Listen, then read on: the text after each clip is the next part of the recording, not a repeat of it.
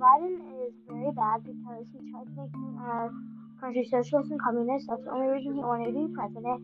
He gives you stimulus money, but it doesn't even like it helps people who actually don't, but it's actually people who actually work. So my mom and my dad work.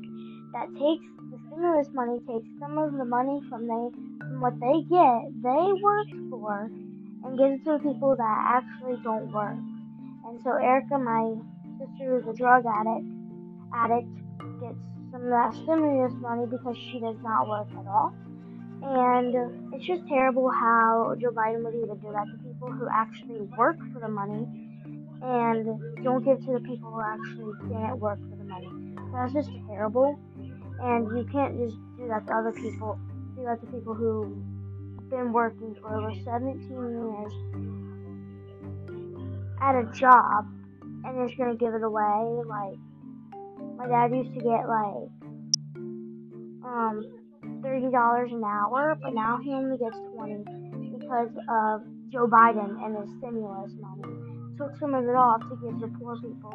Erica, and I know that for a fact because Erica does drugs. She is a drug addict and she does not work, and so does her boyfriend David. They both are drug addicts, and she does not work, and it's just she gets the money, and it's just terrible about what she does.